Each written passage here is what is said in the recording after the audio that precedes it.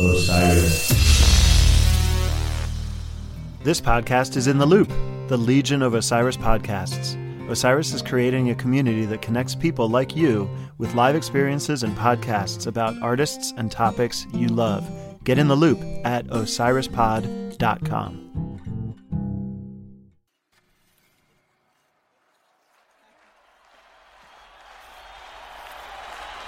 This podcast is intended to be education and commentary.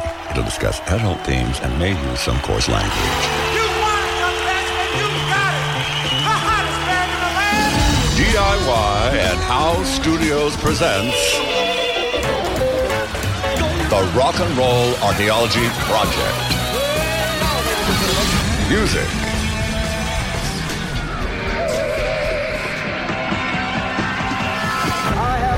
Culture.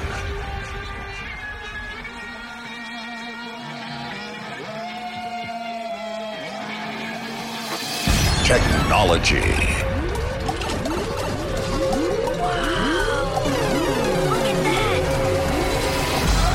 And rock and roll.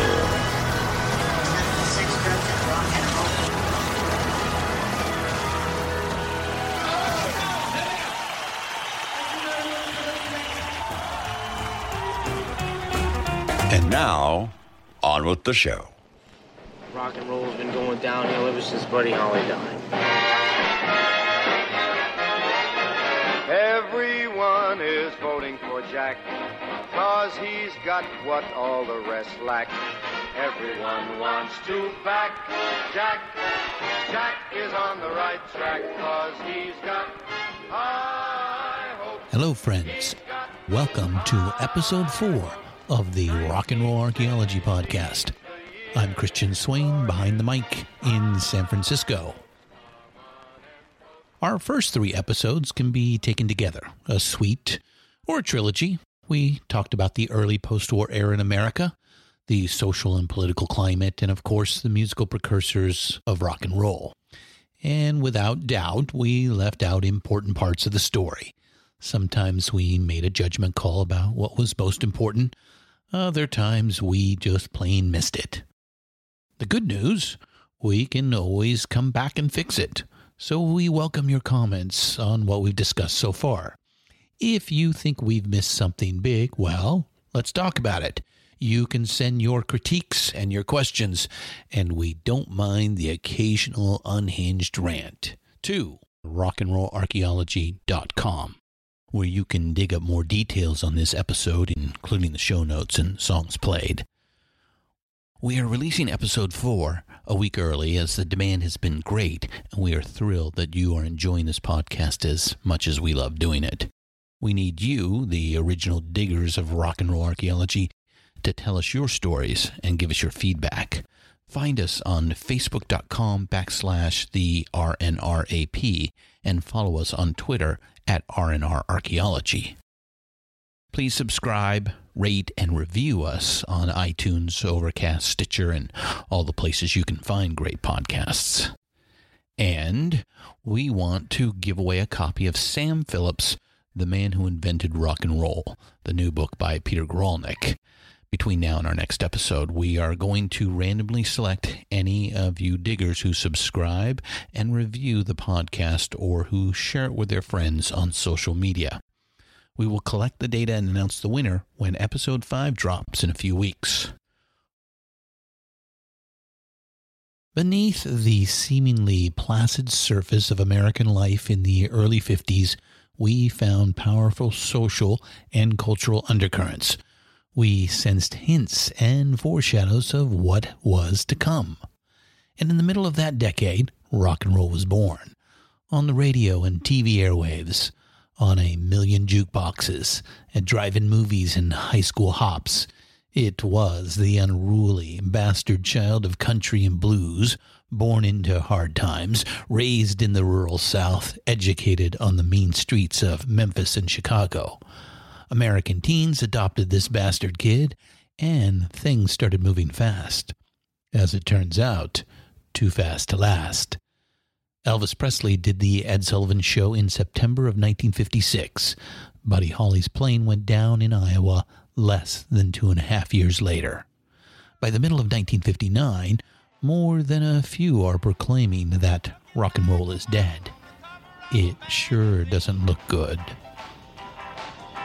She's too cute to be a minute over 17. Meanwhile, I was thinking.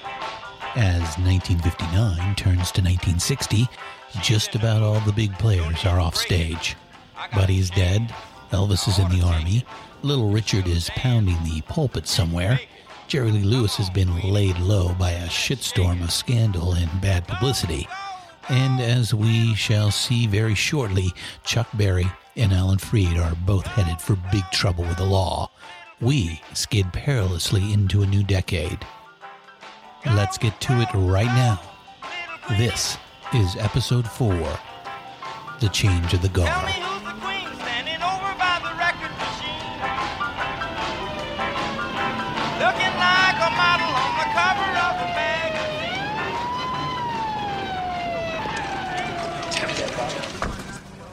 You are under arrest for transporting a minor across state lines for the purpose of prostitution. I did not touch. First of all, We open in an interrogation room at the 9th Police District Station in the Lucas Heights neighborhood of St. Louis, Missouri. It's early in the morning, December 22nd, 1959. FBI Special Agents Paul Stombo and Edward Moreland are questioning Chuck Berry, and a federal arrest warrant is issued for violations of the Mann Act, a federal law prohibiting the transport of minors across state lines for, quote, immoral purposes, unquote. Bruce Pegg, author of Brown-Eyed Handsome Man, The Life and Times of Chuck Berry, takes up the tale. On the morning of December 1st, while they made their way along the West Texas highways from Lubbock to El Paso, a young woman named Janice Noreen Escalante was waking up in the El Paso jail. She was quite familiar with her surroundings. She had been arrested by the El Paso police twice before for vagrancy and prostitution. Upon her release, she made her way over the Rio Grande Bridge to Juarez, Mexico, where she spent the afternoon drinking at the Savoy. She was 14 and ready for adventure. Long story short, Janice took up with Chuck and the boys as the tour worked its way back to St. Louis. In testimony and in his 2001 autobiography, Chuck insisted that he never had sex with Janice and that he was trying to help her get out of the life by offering her a job at his bandstand club as a hat check girl. She did lie about her age. That was established by multiple witnesses in sworn testimony, and Janice was lazy and flaky. The job at the bandstand club didn't work out at all. After a week, Chuck got fed up, cut her loose, and bought her a bus ticket back to El Paso. That's when she called the St. Louis police, who promptly brought in the FBI. This was the second time Chuck had run afoul of the Mann Act. In 1958, 17-year-old Joan Mathis was riding with Chuck when he got a flat on I-94 outside St. Louis, and a police cruiser rolled up. A search of the car produced a .25 caliber pistol. Chuck beat the rap. Well, mostly. Joan steadfastly refused to cooperate, so U.S. Attorney Frederick Mayer called a conference. He told Chuck the statute of limitations gave him free rein to refile at any time in the next 7 years. Chuck got off with some traffic fines and a warning, for the time being. This time, Mayer had a cooperative witness in Janice Escalante. In January of 1960, he filed charges on the 2 old felonies and a new charge under the Mann Act. Chuck Berry was looking at 2 federal trials on multiple felonies, potentially 20 years in prison. The trial on the latter case, Janice Escalante, came first on Leap Day, February 29, 1960, at the 11th District Federal Court in St. Louis. The judge was George H. Moore, whose old-school decorum and courtly manners only partially covered up his deep, abiding racism. The jury was 12 white men. In his bio of Chuck, Bruce Pegg shows convincingly that while the deck was stacked, Chuck did himself no favors when he testified in his own defense. He rambled and evaded, gave multiple contradictory explanations for things. He came across as a guy with something to hide. It did not end well. After just 15 minutes of deliberations, the jury brought in a guilty verdict, and Judge Moore gave Chuck the maximum, 5 years in prison. Now, my own take, I'm not a prude or a moralizer, far from it, but the whole bit with Janice Escalante has some real knucklehead stuff. Horribly bad judgment on Chuck's part. He definitely stepped in it. But it's not the kind of thing you put a man in prison for. The temper of the times, an outdated law, an overzealous prosecutor, and a racist judge all combined to unjustly put the screws to Chuck. Despair turned to elation for Chuck within a few months. Judge Moore's obvious racism throughout the trial got the conviction overturned on appeal. And in the second trial on the charges from 1958, the jury acquitted Chuck Berry. But there was a third trial, a retrial of the Escalante matter, and it didn't go much better than the first. Chuck was again found guilty.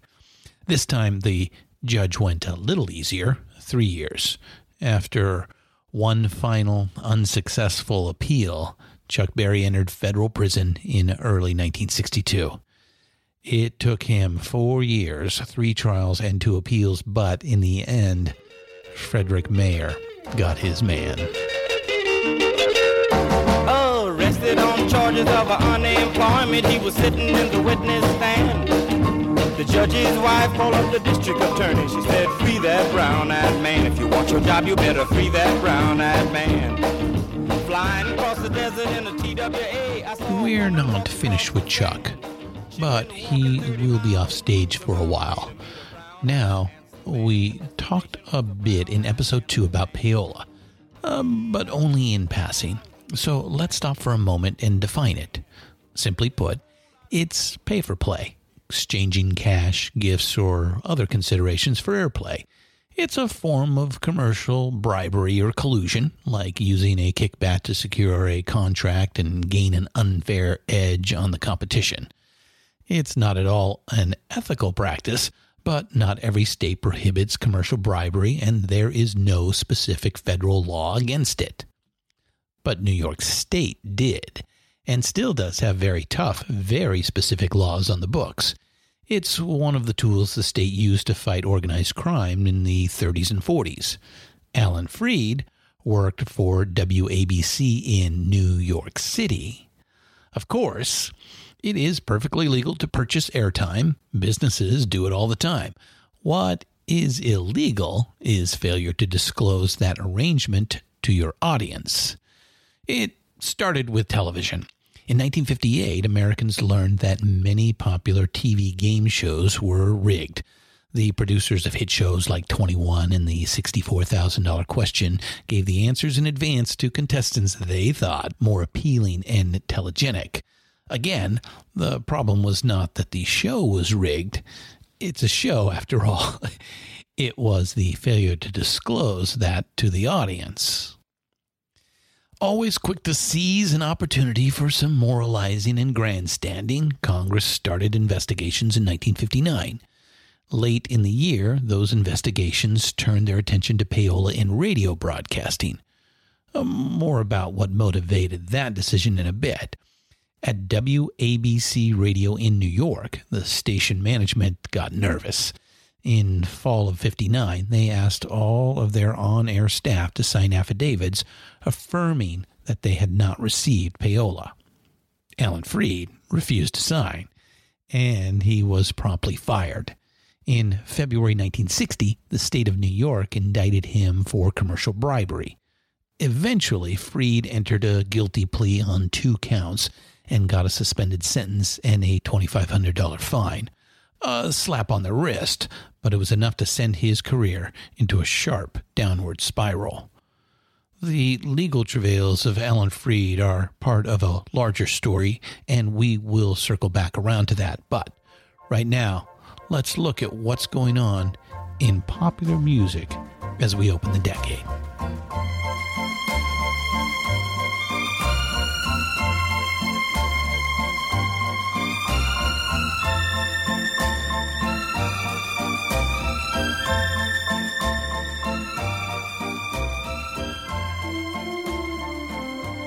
Nothing good going on, really. The Billboard Top 100 for the year 1960 is grim viewing for rockers. A lot of fluff, not a whole lot of edge. The schmaltzy strings of the Percy Faith Orchestra's Theme from a Summer Place topped the pop charts that year. Excuse me just a second. Hey, do you think you could knock that off, please? Thank you. But take heart, fellow rockers. In contrast to the pop charts, the R&B charts for 1960 show some dynamite artists and songs. The Drifters, Sam Cooke, Ike and Tina Turner, just to name a few. 1960 will also see the first releases from Motown Records in Detroit.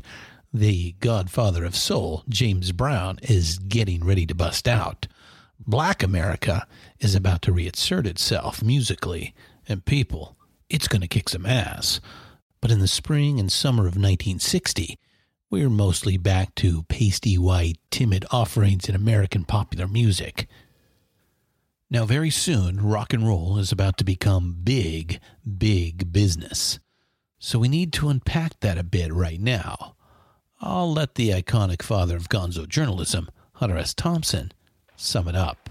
The music business is a cruel and shallow money trench, a long plastic hallway where thieves and pimps run free, and good men die like dogs. There's also a negative side. I want to say something about us and about our perspective here at the Rock and Roll Archaeology Project. We're fans, unapologetic fans of rock and roll. That's our perspective, that of a fan, not that of an insider or an expert. And fans are romantics. Romantics love hard. They can hate pretty hard too. Lovers and fighters. So darling, save the last dance for me. Oh, I know that the music's fine, like sparkling wine. Go and have your fun. Laugh and sing. Fans, lovers, romantics. And I'll tell you something else. This fan, this lover, this romantic just fucking hates the recording industry. Well, in more recent years, my hate has simmered down some. Now it's more like contemptuous, dismissive. But I digress. I'll just tell the story, and I think the point will get made. Over the years, the record industry has never altered in character. It just grew bigger and more consolidated. Frederick Dannon wrote that, a central proposition of his 1990 book, Hitmen, Power Brokers, and Fast Money Inside the Music Business. The first big wave of consolidation came at the beginning of the 1960s. Independent labels like Sun, Atlantic, and Chess will get pushed out and bought up by what we will call the Big Six record companies. Now, throughout the 50s, the indie labels had the jump on signing and recording rock and roll and R&B artists, and they took serious market share away from the bigs. Around 1960, the bigs finally noticed. Ignoring rock and roll had cost them dearly in dollars and in opportunities, and they made their move. Don't know much about history. Don't know much biology. Don't know much about a science book. Don't know much about the French I took. But I do know that I love you. And I know that if you love me too, what a wonderful world this would be. And now for a quick and dirty lesson on the record industry in America circa 1960. I mentioned the Big Six record companies. Let's stop here and name them, and then later we can shame them. In more or less order of size and financial clout, these are the Big Six record companies in 1960. Warner Brothers, Columbia, EMI, RCA, MCA, Polygram, Now, all of these companies have many subsidiaries, and some of these subs are famous in their own right, like Capitol, Mercury, and Arista. Hey, enough. We get the point. Sorry. And there have been many mergers and name changes through the decades. It's hard to keep track. And just to make your headache even worse, in 1960, not all these companies carry these particular names. I'm using the company names that I hope will be familiar to those of us who bought albums and CDs back in the ancient days before digital downloads. For those of you who want to untangle the web further, the Big Six list and research links are in the show notes.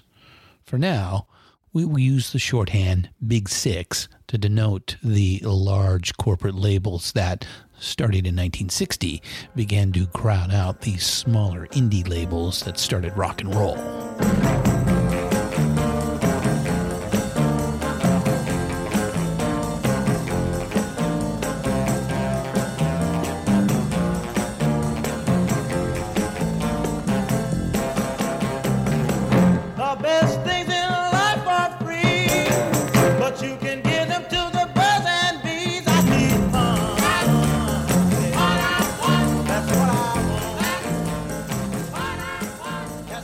Some of the bigger indies, Chess, Atlantic, a few others, managed to hold on for a few more years before they were swallowed up.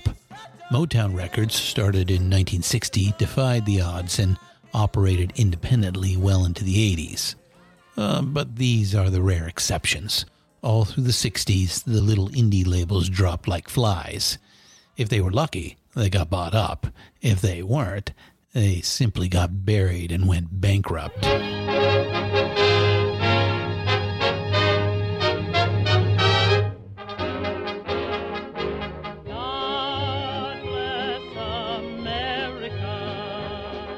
Does any of this sound familiar? Let's recap. Mergers, buyouts, consolidation. Muscling out the smaller, more innovative competition. Concentrating more and more assets in fewer and fewer hands. And greasing politicians to make it all legal and respectable. In other words, the business model for corporate America.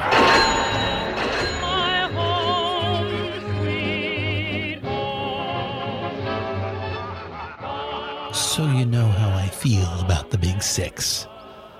But it's only fair to point out, the guys who ran the little indie labels in the 50s and 60s were not exactly a bunch of Boy Scouts either. You could say the recording industry just traded in the old scoundrels for a new set. Dannon makes that point in his book, and my own research leads me to mostly agree with him. Len Chess, as we have seen, convinced Chuck Berry to give a co-writer's credit for Maybelline to Alan Freed. Alan wrote a lot of songs that he didn't really write.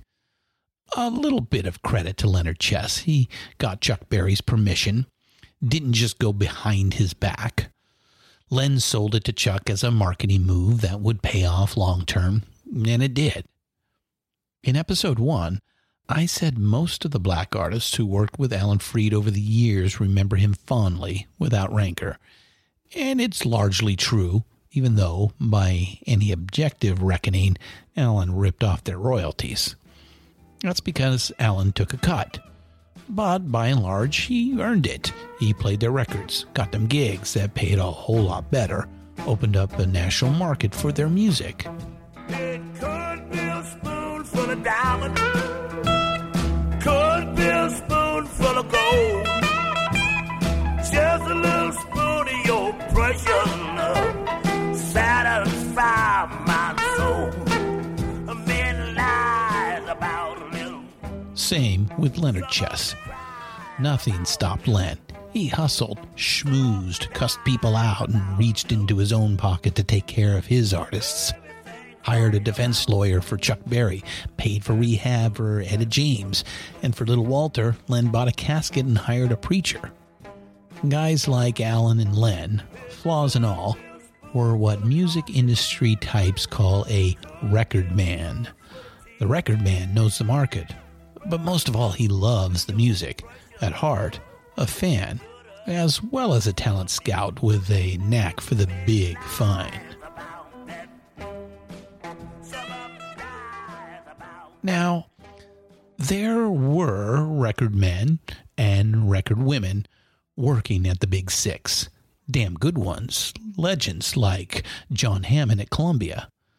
But crucially, the record man, even a brilliant one like Hammond, was, at the end of the day, a hireling, not a decision maker. And there's your change of the guard. Starting in 1960, from freewheeling entrepreneurs who play fast and loose, we are now moving to monolithic corporations with a systemic, scientific approach to greed and exploitation. You better shop around. Oh, yeah, you better shop around. Shop around. There's some things that I want you to know now. I just share. One more piece to the story, which will bring us all the way back around, full circle, to the final chapter of Alan Freed's story. When I shopped for albums as a teenager, I would stand in front of the bins at the record store and study every detail. The art, the lyrics, the liner notes, who wrote the songs, who played on it, all of it. I couldn't get enough of the details and inside stuff. Perhaps you did too. So, have you ever seen the acronyms ASCAP, ASCAP, or BMI in the notes of your favorite albums or CDs? And wondered what the hell is an ASCAP or a BMI? The answer is part of our story. So here goes. ASCAP stands for the American Society of Composers, Arrangers, and Publishers. It was founded in 1914, and until 1940, it was the only game in town. ASCAP has evolved over the years, but the mission is basically unchanged. It serves as the middleman between the owners of songs and the outlets that play those songs for the public. Live venues, radio, television, and nowadays internet streaming services like Pandora and Spotify. A royalty schedule is negotiated by ASCAP. They collect the money, take a cut, and distribute the rest to the owner of the song. Composers, arrangers, and publishers also pay a membership fee to ASCAP for the service. For a songwriter, it's $50 to join these days, according to ASCAP.com. ASCAP has come under fire over the years for a lack of transparency. What are the exact terms they negotiate, and how big a cut do they really take? It's all very hush-hush. But in fairness, they do aggressively represent the interests of songwriters, and that is a valuable thing to do. So, in 1940, things get interesting. ASCAP informed the National Association of Broadcasters that they intended to double the broadcast royalties for radio airplay. Well, the NAB was understandably furious, so radio programmers and DJs boycotted ASCAP artists and songs, wouldn't play them. They also started a competing organization, Broadcast Music Incorporated, or BMI, which was set up as a cooperative nonprofit. It was not just about money, though. There's a line being drawn here, and it's a familiar line. The color line. I was born by the river in a little tent. Oh, and just like the river, I've been running ever since. It's been a long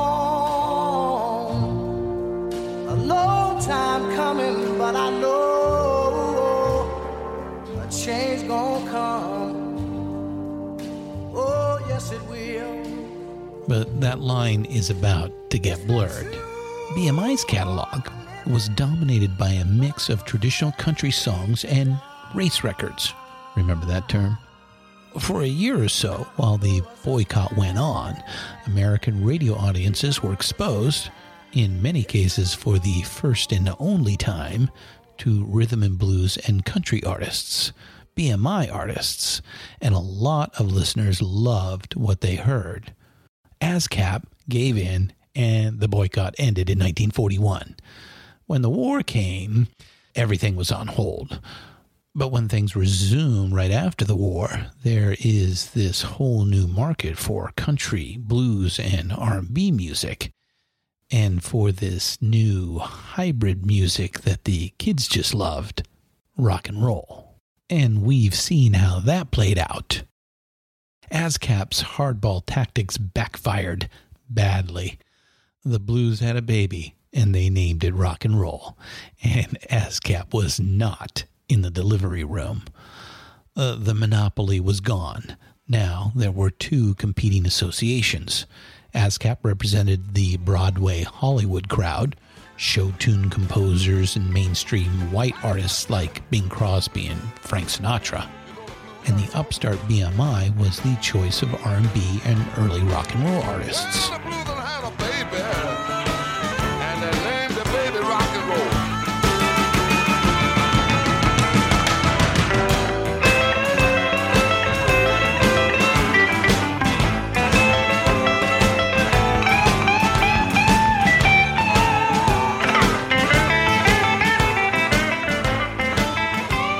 As we've seen, early on, the indie labels dominated the rapidly growing rock and roll and R&B markets. That hurt the bottom line for the Big Six, and by extension, hurt the bottom line for ASCAP. So ASCAP hit back. They had something BMI lacked: political connections. They convinced Congress that only payola could explain the rock and roll craze. I mean, come on, what else could it be? That assertion fit neatly into the prejudices and preconceptions of many Americans. At the urging of ASCAP lobbyists, Congress moved its attention from TV game shows to rock and roll and payola. And in early 1960, Congress amended the Federal Communications Act of 1934 to regulate payola and require disclosure. Now, to be clear, we absolutely agree that the relationship between the recording industry and radio was a sewer of corruption in urgent need of regulation and oversight.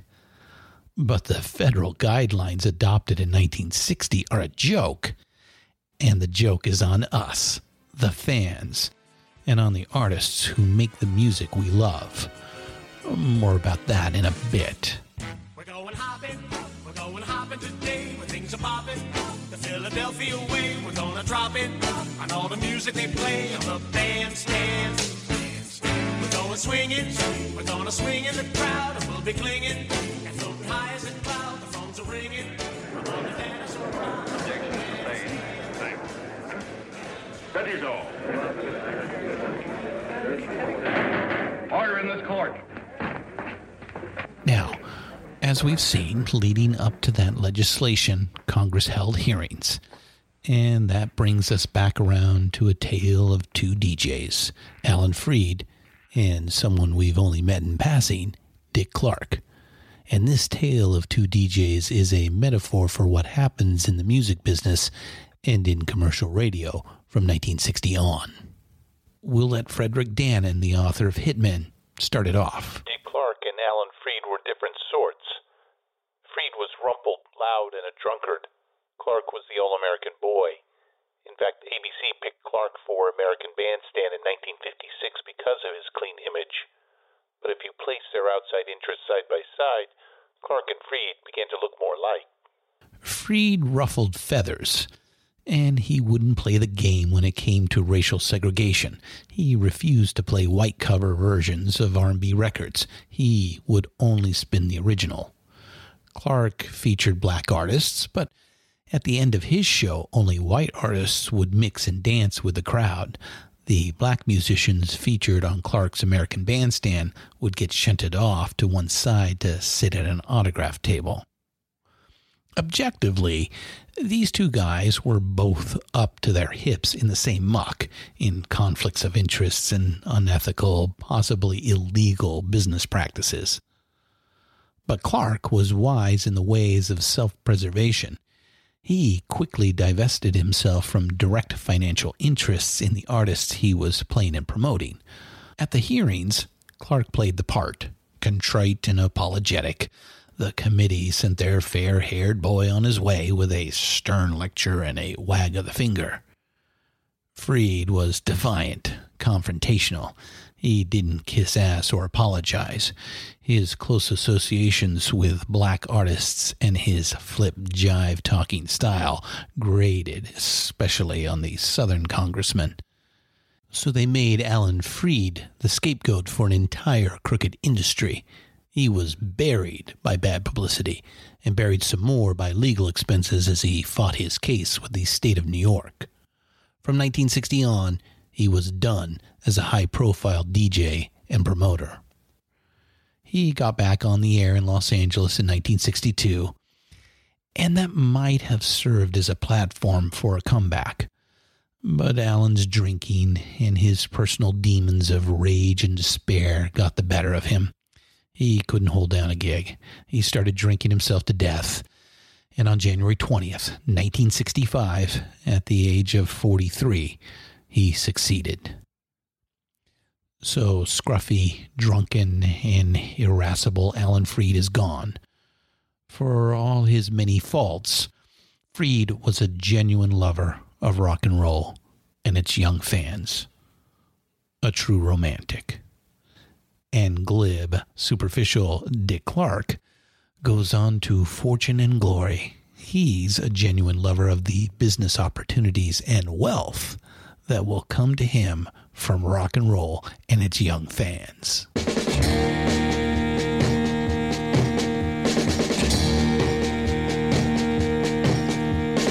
Everybody's doing a brand new dance now. Come on, baby, do the locomotion. I know you get to like it if you give it a chance now. As for payola, it never went away. It just got institutionalized, went corporate.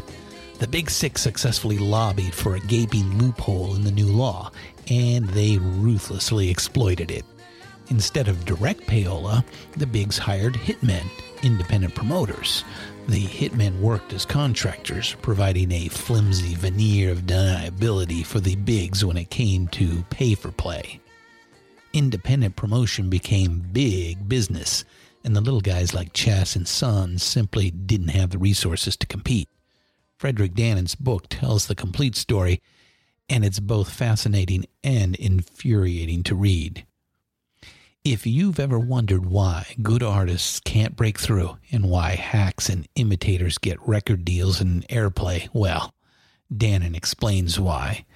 In this whole sleazy business of taking away publishing rights and royalties from songwriters, well, across the decades, the Big Six have put their army of lawyers and lobbyists to work on that too.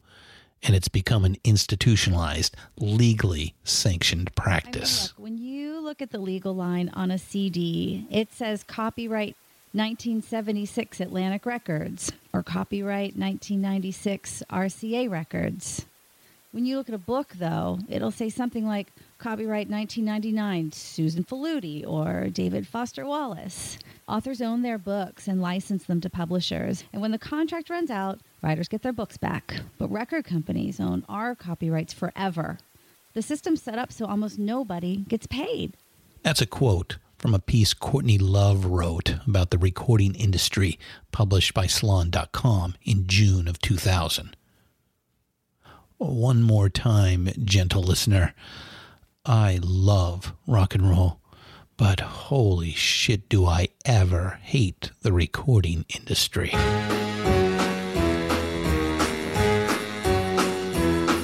Hit the road, Jack. Don't you come back no more, no more, no more, no more. Hit the road, Jack. And don't you come back no more. What you say? Hit the road, Jack. And don't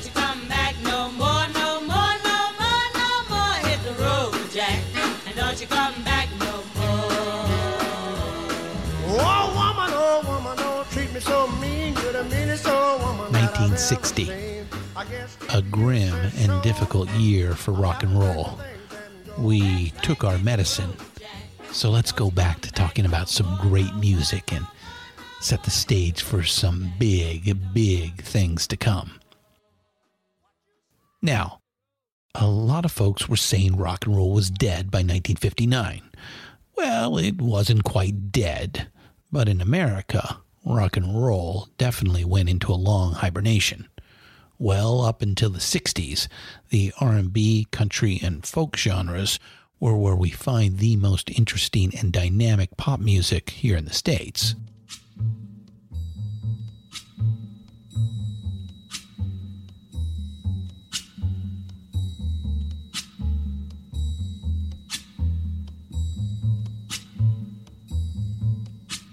When the night has come and the land is dark and the moon is the only light we'll see. No, I won't be afraid. Oh, I won't be afraid. Just as long as you stand by me. So darling, stand by Right now, in early 60s America, almost all the good stuff is on the R&B charts. And we hear a new fusion of gospel and rhythm and blues, spiced up with a dash of jazz sophistication, soul music. As we said early in the show, Black America is about to reassert itself musically. And it is awesome. We've already tipped our hand, really. The music clips you've heard in this episode are from the R&B charts of 1960 and 1961. Money by Barrett Strong, the first hit single for Motown Records. Shop Around by the Miracles. The Locomotion by Little Eva, early Motown smashes. We also played some cuts from those years by Sam Cooke, The Drifters, Howlin' Wolf, and Ray Charles. It was either that or a play, Anita Bryant, Pat Boone, and Bobby Darin gang. Which would you prefer? Yeah, I thought so. All aboard for Night Train.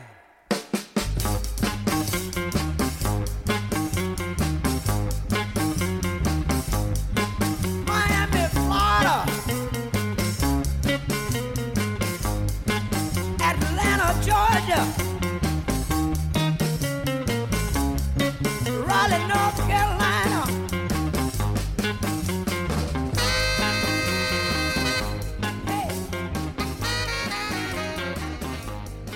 But right now, we're going to get on board the Night Train and talk about the biggest and most influential soul artist.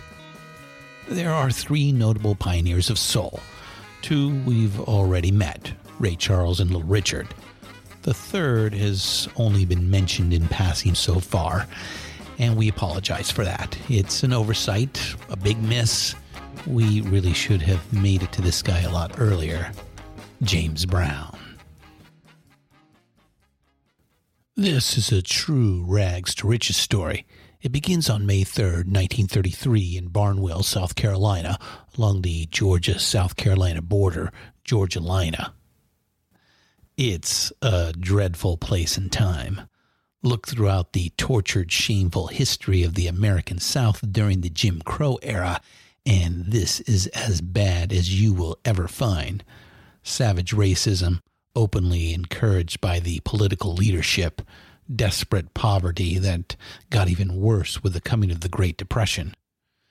Medieval is the term R.J. Smith uses to describe it in the opening chapter of his excellent 2012 biography, The One, The Life and Music of James Brown. James Brown was born to Susie Baling in a windowless one-room shack in Barnwell. No electricity, no indoor plumbing. James was not breathing when he emerged. Smith writes that while Susie wept, and Minnie blew strong breaths into his lungs until, after infinite minutes, he came to life. From his very first moments in the world, James Brown had to fight to survive. As a small child, he was sickly, lonely and malnourished. Susie left when he was about 4. James had few memories of his mother from his early years. He accompanied his pop to work camps and would stay with aunts or with Joe's girlfriends while his father worked as a turpentine man, harvesting the gum from the slash pine forests. When he was about 6 or 7, Pop Brown, Aunt Minnie, and young James packed up their meager belongings and walked the 40 miles to Augusta, Georgia. When James was about 9, Joe parked his son at the home of a family member he called Aunt Honey, who ran a brothel. Honey detested James, and the boy would catch numerous beatings from her and Honey's brother, Melvin Scott, a local bootlegger. Pop Brown would also frequently beat his son. At the segregated all-black grammar school James attended, a dedicated teacher named Laura Garvin took an interest in him and his music. She had him sing the national anthem at the start of each day and staged shows for him in the school library. James would recall these performances as the happiest times of his childhood. Let's pause a bit here and just appreciate a woman like Laura Garvin. The young James Brown was a feral child, angry, dangerous. The adults in his life gave him a wide berth or just cracked him one across the chops. Laura got him to drop his guard just a little and found a funny, likable boy with a real talent for music. James didn't catch a lot of breaks as a youngster, but he caught a big one when he was assigned to Laura Garvin's classroom. With the coming of World War II, the U.S. Army opened Fort Gordon, a huge training facility. Augusta was transformed overnight. James got his hustle on, shiny shoes, doing buck dances for crowds of soldiers, selling sandwiches and cream sodas outside the gates during lunch. A steady stream of soldiers patronized Aunt Honey's girls, so at night he worked as a tout, directing them to Aunt Honey's for a piece of the action. Fighting, pimping, hustling, petty crimes, and some not-so-petty crimes kept James Brown alive in Augusta during the war and the early post-war years. Pop Brown shipped out to the Navy in 1943, and around the same time the authorities shut Aunt Honey down. James stopped going to school in the 6th grade and ran the streets. Around that time, as a young teenager, James joined a gang. Street life in Augusta toughened the undersized, underfed kid from Barnwell, and by 15, he was a wiry bantam, 5'6", about 140 pounds. He boxed for a bit and played some semi-pro baseball in the early post-war years. But through it all, there was music. Pop Brown got him a second-hand organ from one of his jobs. Busted but functional, and James took to it. A traveling blues man named Tampa Red was enamored by one of Aunt Honey's girls. Red took young James under his wing and taught him guitar and showed him how to make music by ear.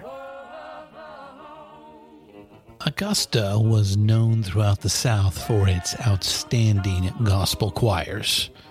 James was not religious, but he loved the sound, and the authority and charismatic presence of the preachers made an equally strong impression on him. But street life caught up with James Brown, and in the early summer of 1949, at the age of 16, he was arrested and then pleaded guilty to 4 counts of breaking and entering. He got 2 to 4 years at hard labor for each count to be served consecutively. Lord, they tell me now, I got a home, Now, they had real, honest-to-goodness, no-kidding chain gangs in Georgia in those days. But James caught a break and managed to avoid that fate. He ended up at a relatively lenient youth facility at an abandoned army base in Toccoa, Georgia. Like Chuck Berry did when he was locked up as a youth, James took the opportunity to develop his music. The other prisoners nicknamed him Music Box. He sang in the choir, put together a small vocal group, and was let out of the prison farm on occasion to sing at community events. A Toccoa musician by the name of Bobby Byrd kept hearing about this amazing kid they called Music Box. Finally, at a baseball game between the prisoners and a community team, they met, and a lifelong musical partnership began. Byrd's family helped James Brown get paroled in June of 1952. Byrd had a singing group in Toccoa, the Gospel Starlighters. James became a starlighter, and not long afterwards, they started doing secular music as the Avons. A local preacher told Byrd and Brown they had to choose, gospel or secular. They couldn't do both. It wasn't really a choice. The secular gigs paid a lot better. The Avons soon renamed themselves the Famous Flames, and they spent the next 3 years grinding it out on the Chitlin circuit. Out on the circuit, they crossed paths with Little Richard, who was a regional star by then. James and Richard hit it off, and Richard had his manager make some calls on behalf of the Famous Flames. In early 1956, they got a recording session at King Records in Cincinnati. Please, please, please, please, oh, please, please, please, oh, Honey, please, oh, yeah, oh, yeah, oh, I love you so.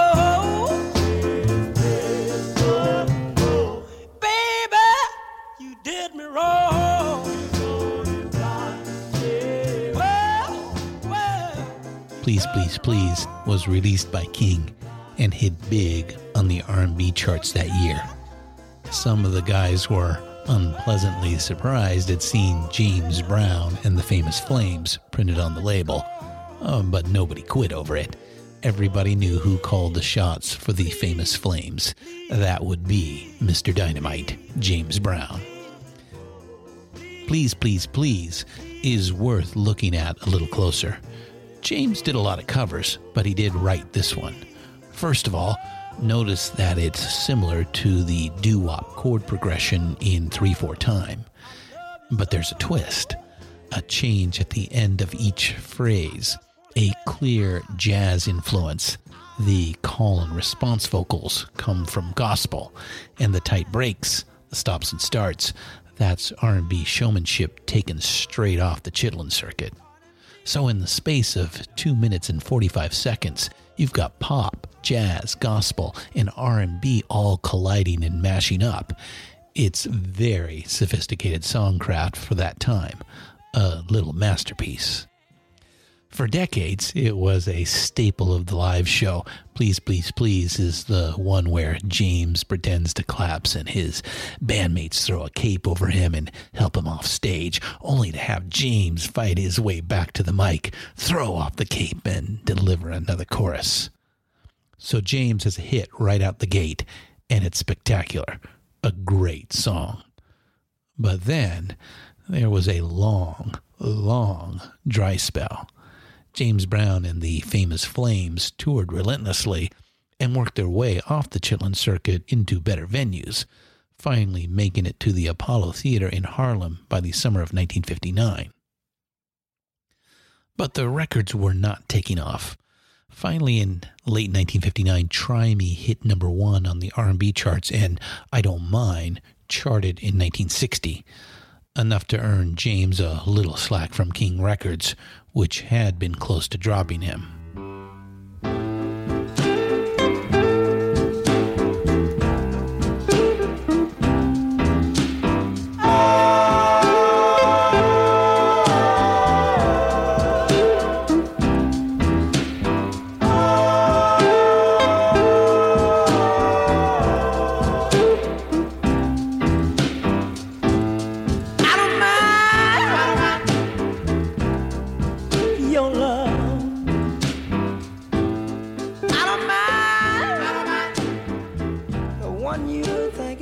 Wanted to do a live album.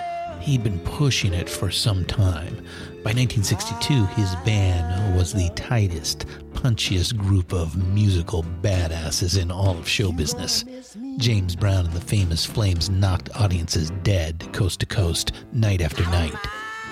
If even a little of that magic, that energy could be put into vinyl, well, that would be the breakout, the crossover smash. But Sid Nathan, the owner of King, didn't like the idea. He liked 45s. They were a lot cheaper to press and distribute, and the profit margins were a lot better. A long-play live album was a non-starter. So James worked even harder, scraped and saved for 2 years and financed it himself. He booked the Apollo for a show on October 24th, 1962, and had it recorded. He convinced Nathan to put it out. James Brown's instincts were perfect. Live at the Apollo was an immediate smash. It went to number 2 on the pop charts, and well over 1 million copies were sold in the first year. It was the first of many superstar moments in James Brown's career in music, which would eventually span 6 decades. The hardest working man in show business, James Brown, ladies and gentlemen.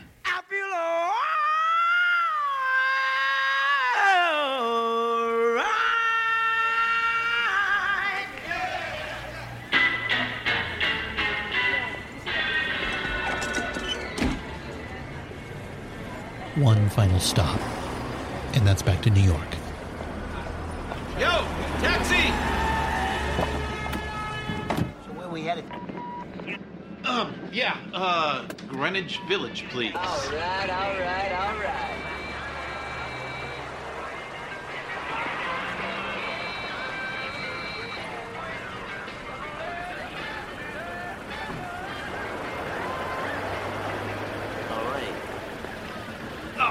Here you go, buddy. Thank you.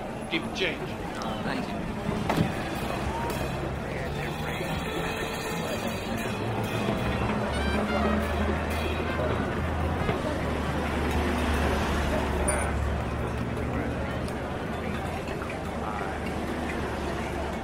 On Friday, September 29, 1961, a 400-word article by Robert Shelton appeared in the New York Times describing a bright new face in folk music. It was a very warm and positive review from a guy who was known as a tough critic. Suze Rotolo bought an early edition copy of the Times at Sheridan Square, and with her boyfriend headed across the street to an all-night deli. Together, they excitedly read and reread every word of Shelton's review. Then Suze and her boyfriend, a shy, cryptic, and very, very ambitious young folk singer who called himself Bob Dylan, well, they went back across the street to buy some more copies. And we will pick that story up right away in our very next episode of the Rock and Roll Archaeology Podcast. I'm Christian Swain. Thanks for stopping by, and we hope to see you in episode 5.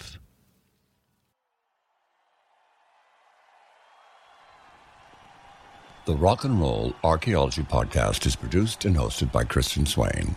Written by Richard Evans and Christian Swain. Sound by John Michael Berry. All quotes performed by actors unless noted.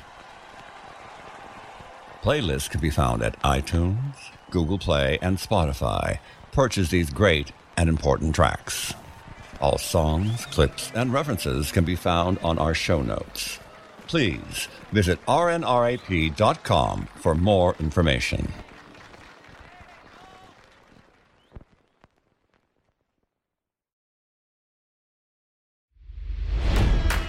It's NFL draft season, and that means it's time to start thinking about fantasy football.